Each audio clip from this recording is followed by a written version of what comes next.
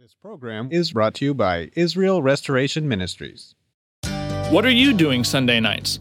Come join Friendship with God radio Bible teacher Tom Cantor of the Friendship with God Fellowship Church every Sunday night at 5:30 p.m. at The Vine at 9336 Abraham Way, Santee, California. Watch and listen live around the world to Tom Cantor Sunday evening on YouTube.com by searching for Friendship with God Fellowship or by going to our homepage at friendshipwithgod.org.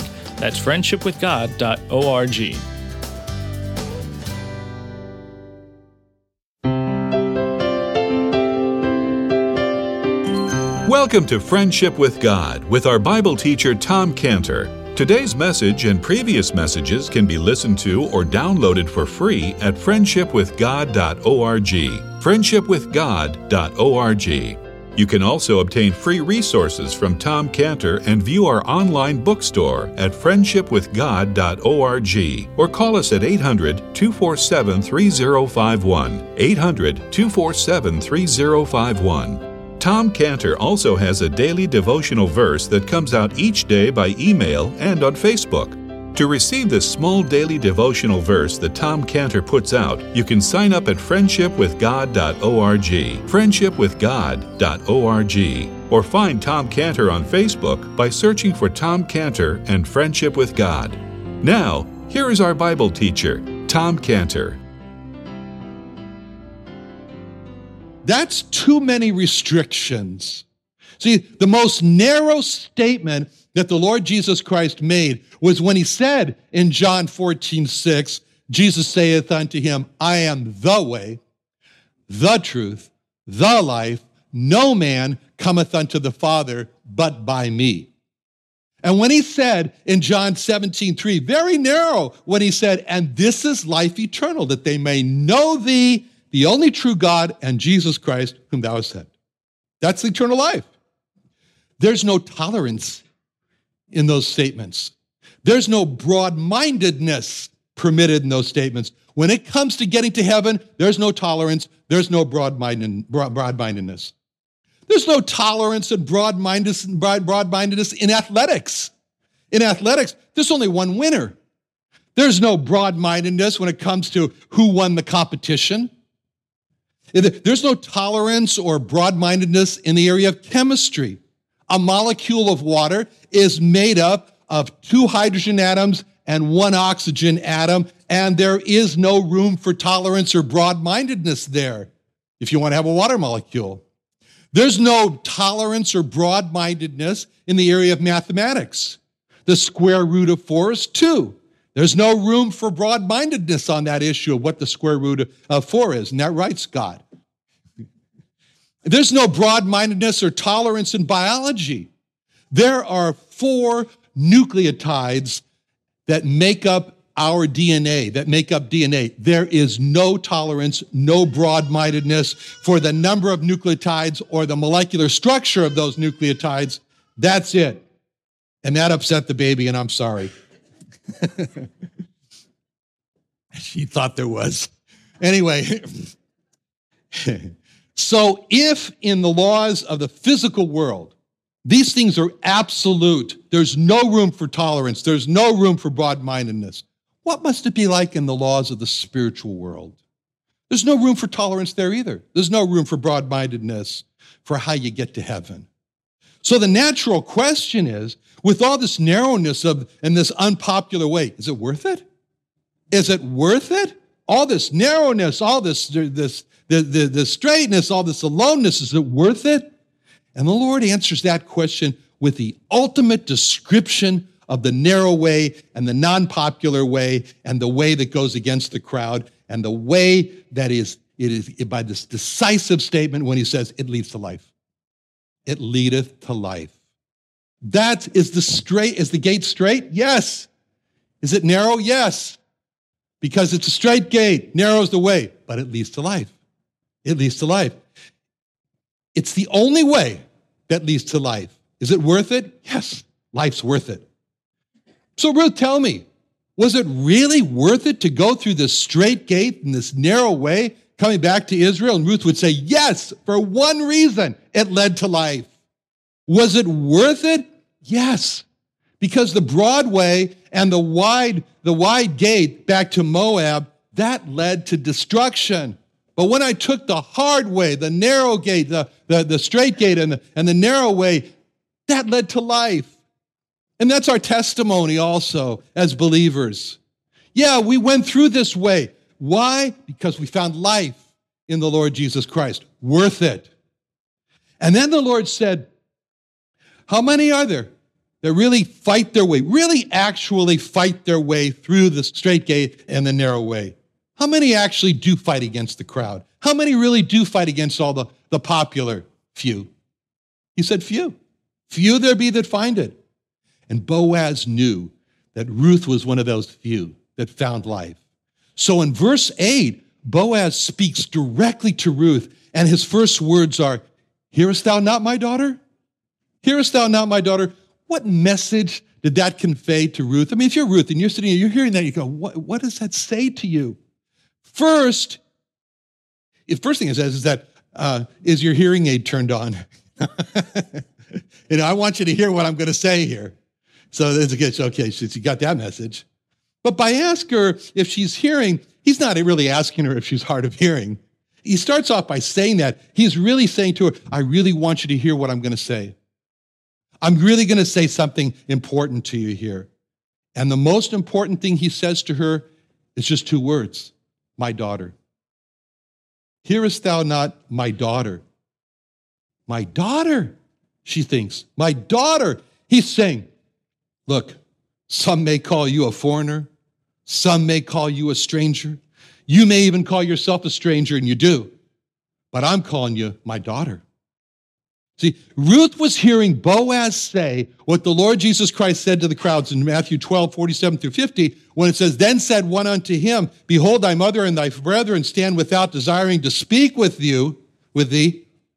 But he answered and said unto him that told him, who's my mother? Who are my brethren? He stretches forth his hand toward his disciples and said, behold my mother, behold my brethren. Whosoever shall do the will of my Father which is in heaven, the same's my mother, my brother, my sister, my mother. See, those are the words that came to Ruth. She got that message. She was accepted by Boaz. She left Naomi. When she left Naomi, she said to Naomi, she said to Naomi, I got a promise. I'm promising you, in verse 2, Ruth the Moabitess said unto Naomi, let me now go to the field and glean ears of corn after him in whose sight I shall find grace. And she said unto her, go, my daughter. See, up until this point, the only person who had accepted Ruth was Naomi.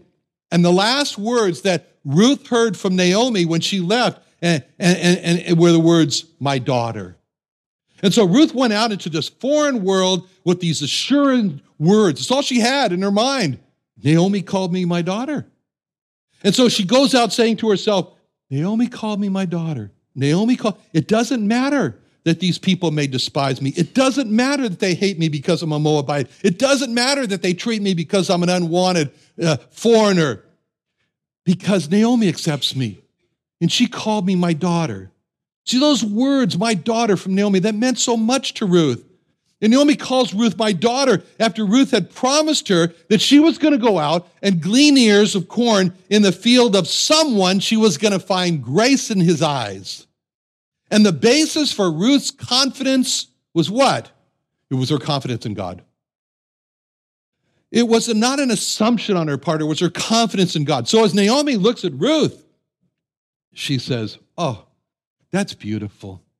She's got a fresh, young, zealous confidence in God. She's sure that she's going to find a landowner out there that's going to give her grace because she's sure that God's going to give her grace in that person's eyes. And so Naomi looks at that and says, oh, my daughter. Naomi's saying to Ruth, I admire that fresh, vibrant faith in God. I call you my daughter. And she thinks, I used to be like that. God used to be my first love. I used to be just like you, Ruth. I call you my daughter. So Ruth hears these same words from Boaz, my daughter. And when Boaz calls Ruth my daughter, he doesn't know that Naomi has also called her my daughter. Not everyone in Israel was calling Ruth my daughter. Naomi, but Naomi and Boaz they did. And when she hears those two Israelites call her my daughter, she says to herself, now the hope that I told Naomi, which was your people shall be my people, that's been fulfilled. When they called me my daughter, these are my people. And she knows that the people of God are her people, and she's happy. That's why the title to Boaz, for Boaz to Ruth, my daughter, was so meaningful. He calls her my daughter. That represented just an open declaration. Let everybody hear it. Let everybody know it. I am calling Ruth my daughter. I am declaring my open relationship with her. I'm as close as a father and a daughter. I'm as close as a brother and a sister in the Lord. That's what the Lord Jesus Christ does for us. He looked at his disciples and he openly declares his relationship to them when he said in Luke 22:28, ye are they which have continued with me in my temptations. We can picture them looking at each other and you say, who, me? Who, you? Because they say, who's he talking about? We failed him so much. Peter was about to deny him 3 times. Continued in his temptations. He knew the greatest temptation was going to come in the Garden of Gethsemane. They're going to scatter. It'll be gone. But he says, you continued with me in my temptations. He knows that. He says that. Why? Encouragement. He encourages them. And to encourage us this morning, he looks at us and he says, I know you failed. I know you failed. I'm not holding those failures against you. I'm not holding those failures in front of me. I'm saying you continued with me in my temptations. Now, the 2 parts go together. Hearest thou not my daughter? And there's something significant in that.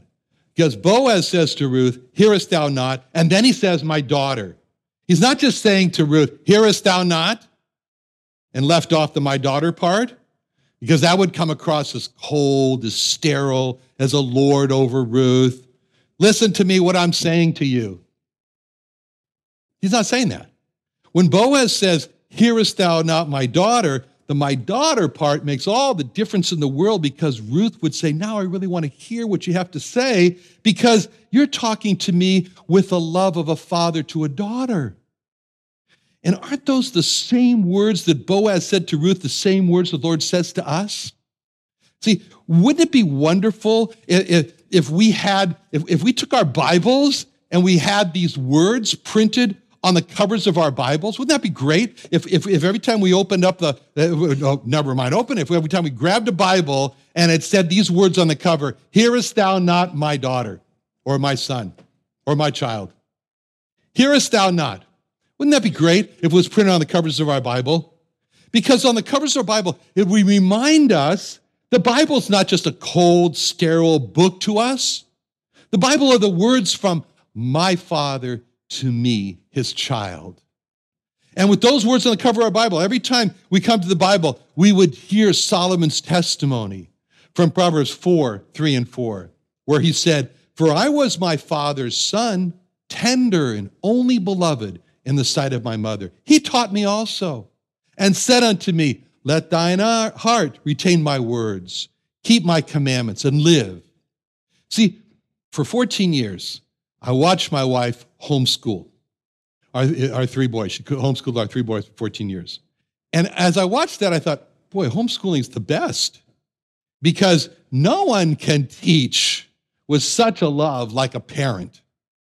Like a parent teaching her child, because every time a mom in homeschool teaches her child, that child knows he is tender and only beloved in the sight of his mother. And so when Boaz says to Ruth, hearest thou not my daughter, it drives this question to us. Did we hear from our Heavenly Father this morning? I mean, that's a question. Did we? If I was to ask you, what did you hear from your Heavenly Father this morning before you came to church? What would you say? Did we leave our morning devotions this morning without hearing from God? Did he say about our time that we spent in the Bible this morning? Did he say, did you hear me, my child? Hearest thou not, my child, when I spoke to you? Every time we open our Bible, we should read these words. Hearest thou not, my child? Every time we open our Bible, we should say to God, I am determined to hear you, my Father.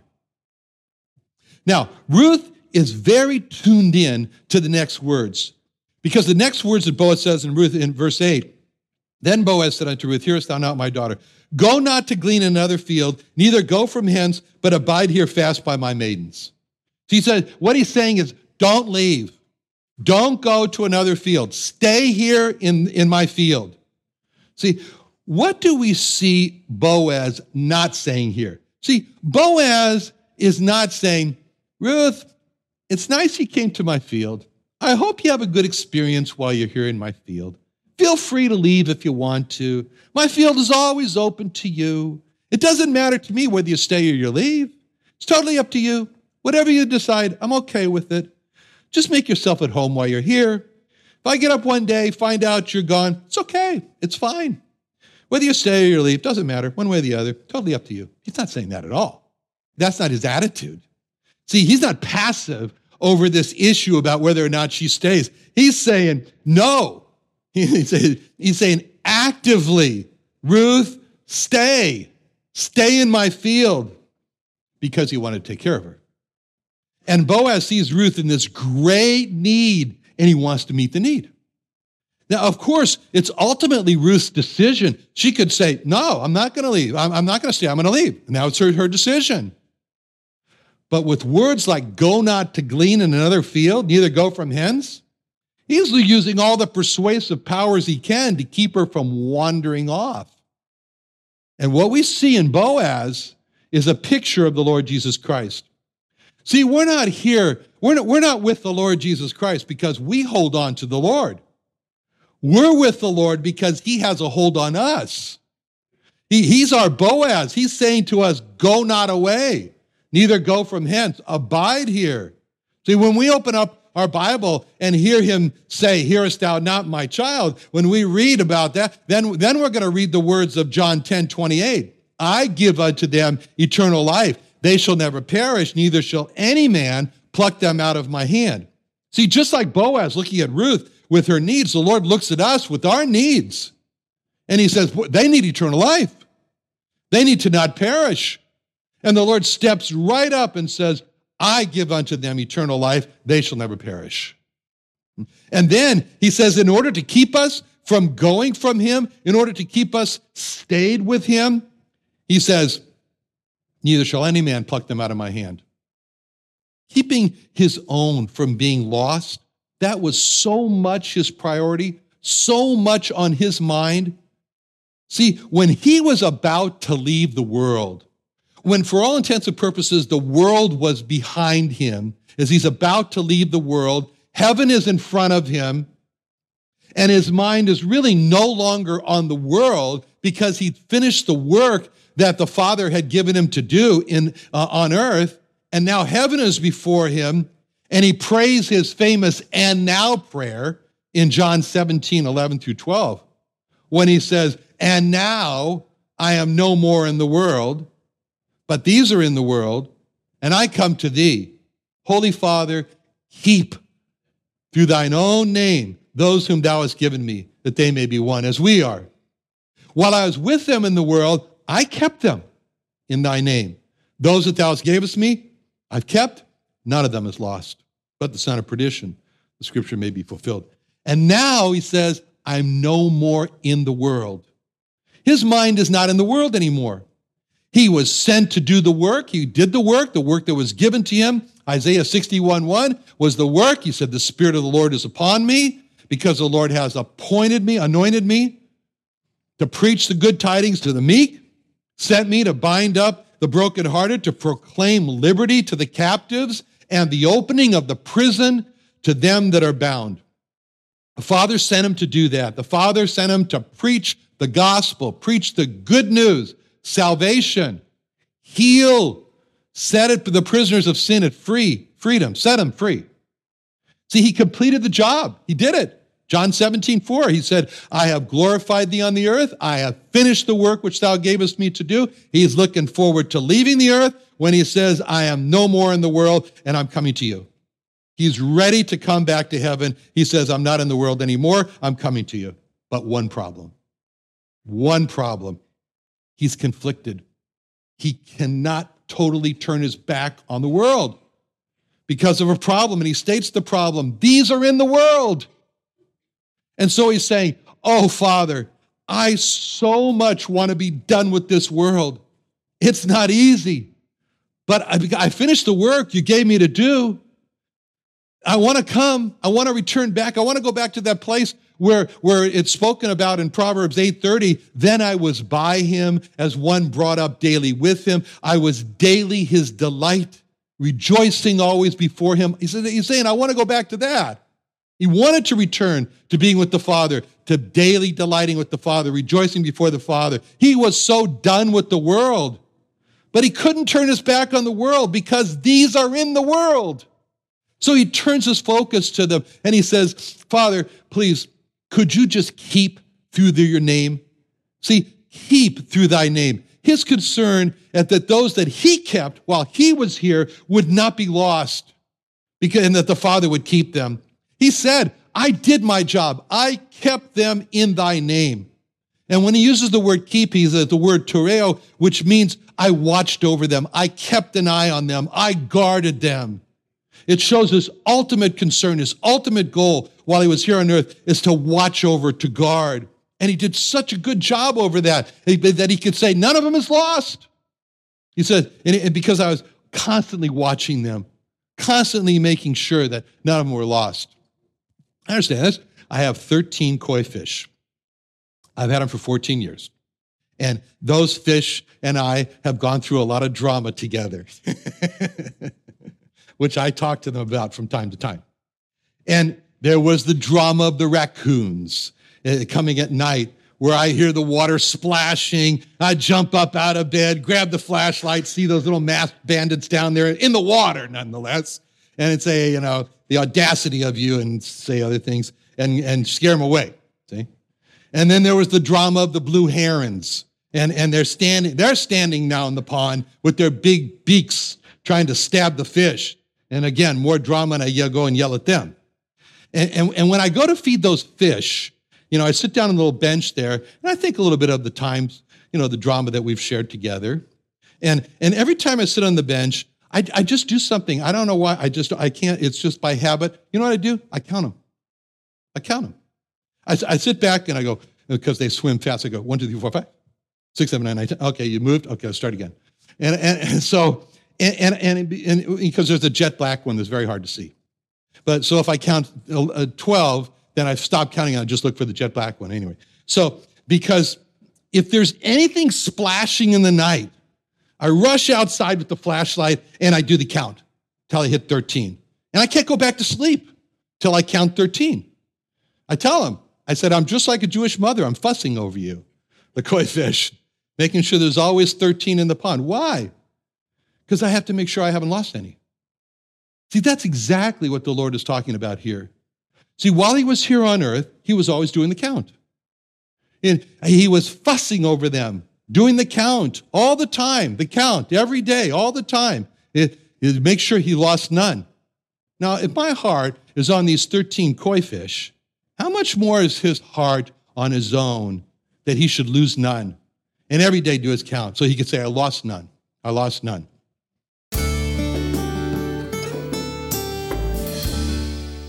Another wonderful day studying the Bible with our Bible teacher Tom Cantor here on Friendship with God. Don't forget that today's message and previous messages can be listened to and downloaded for free at friendshipwithgod.org. friendshipwithgod.org. You can also go online to find free resources from Tom Cantor and our online bookstore at friendshipwithgod.org. You can also find Tom Cantor on Facebook, and you can also go to friendshipwithgod.org and sign up for his daily devotional. Tom Cantor is also the founder of Israel Restoration Ministries. You can visit that website at israelrestorationministries.org. You can write to Tom Cantor at P.O. Box 711330, P.O. Box 711330, Santee, California. Santee, California 92071. Or email Tom Cantor at tomcantor@friendshipwithgod.org, Tom Cantor at friendshipwithgod.org. Or for more information about Tom Cantor and Friendship with God and Israel Restoration Ministries, call us at 800-247-3051. What are you doing Sunday nights? Come join Friendship with God radio Bible teacher Tom Cantor of the Friendship with God Fellowship Church every Sunday night at 5:30 p.m. at The Vine at 9336 Abraham Way, Santee, California. Watch and listen live around the world to Tom Cantor Sunday evening on YouTube.com by searching for Friendship with God Fellowship or by going to our homepage at friendshipwithgod.org. That's friendshipwithgod.org. This program was brought to you by Israel Restoration Ministries.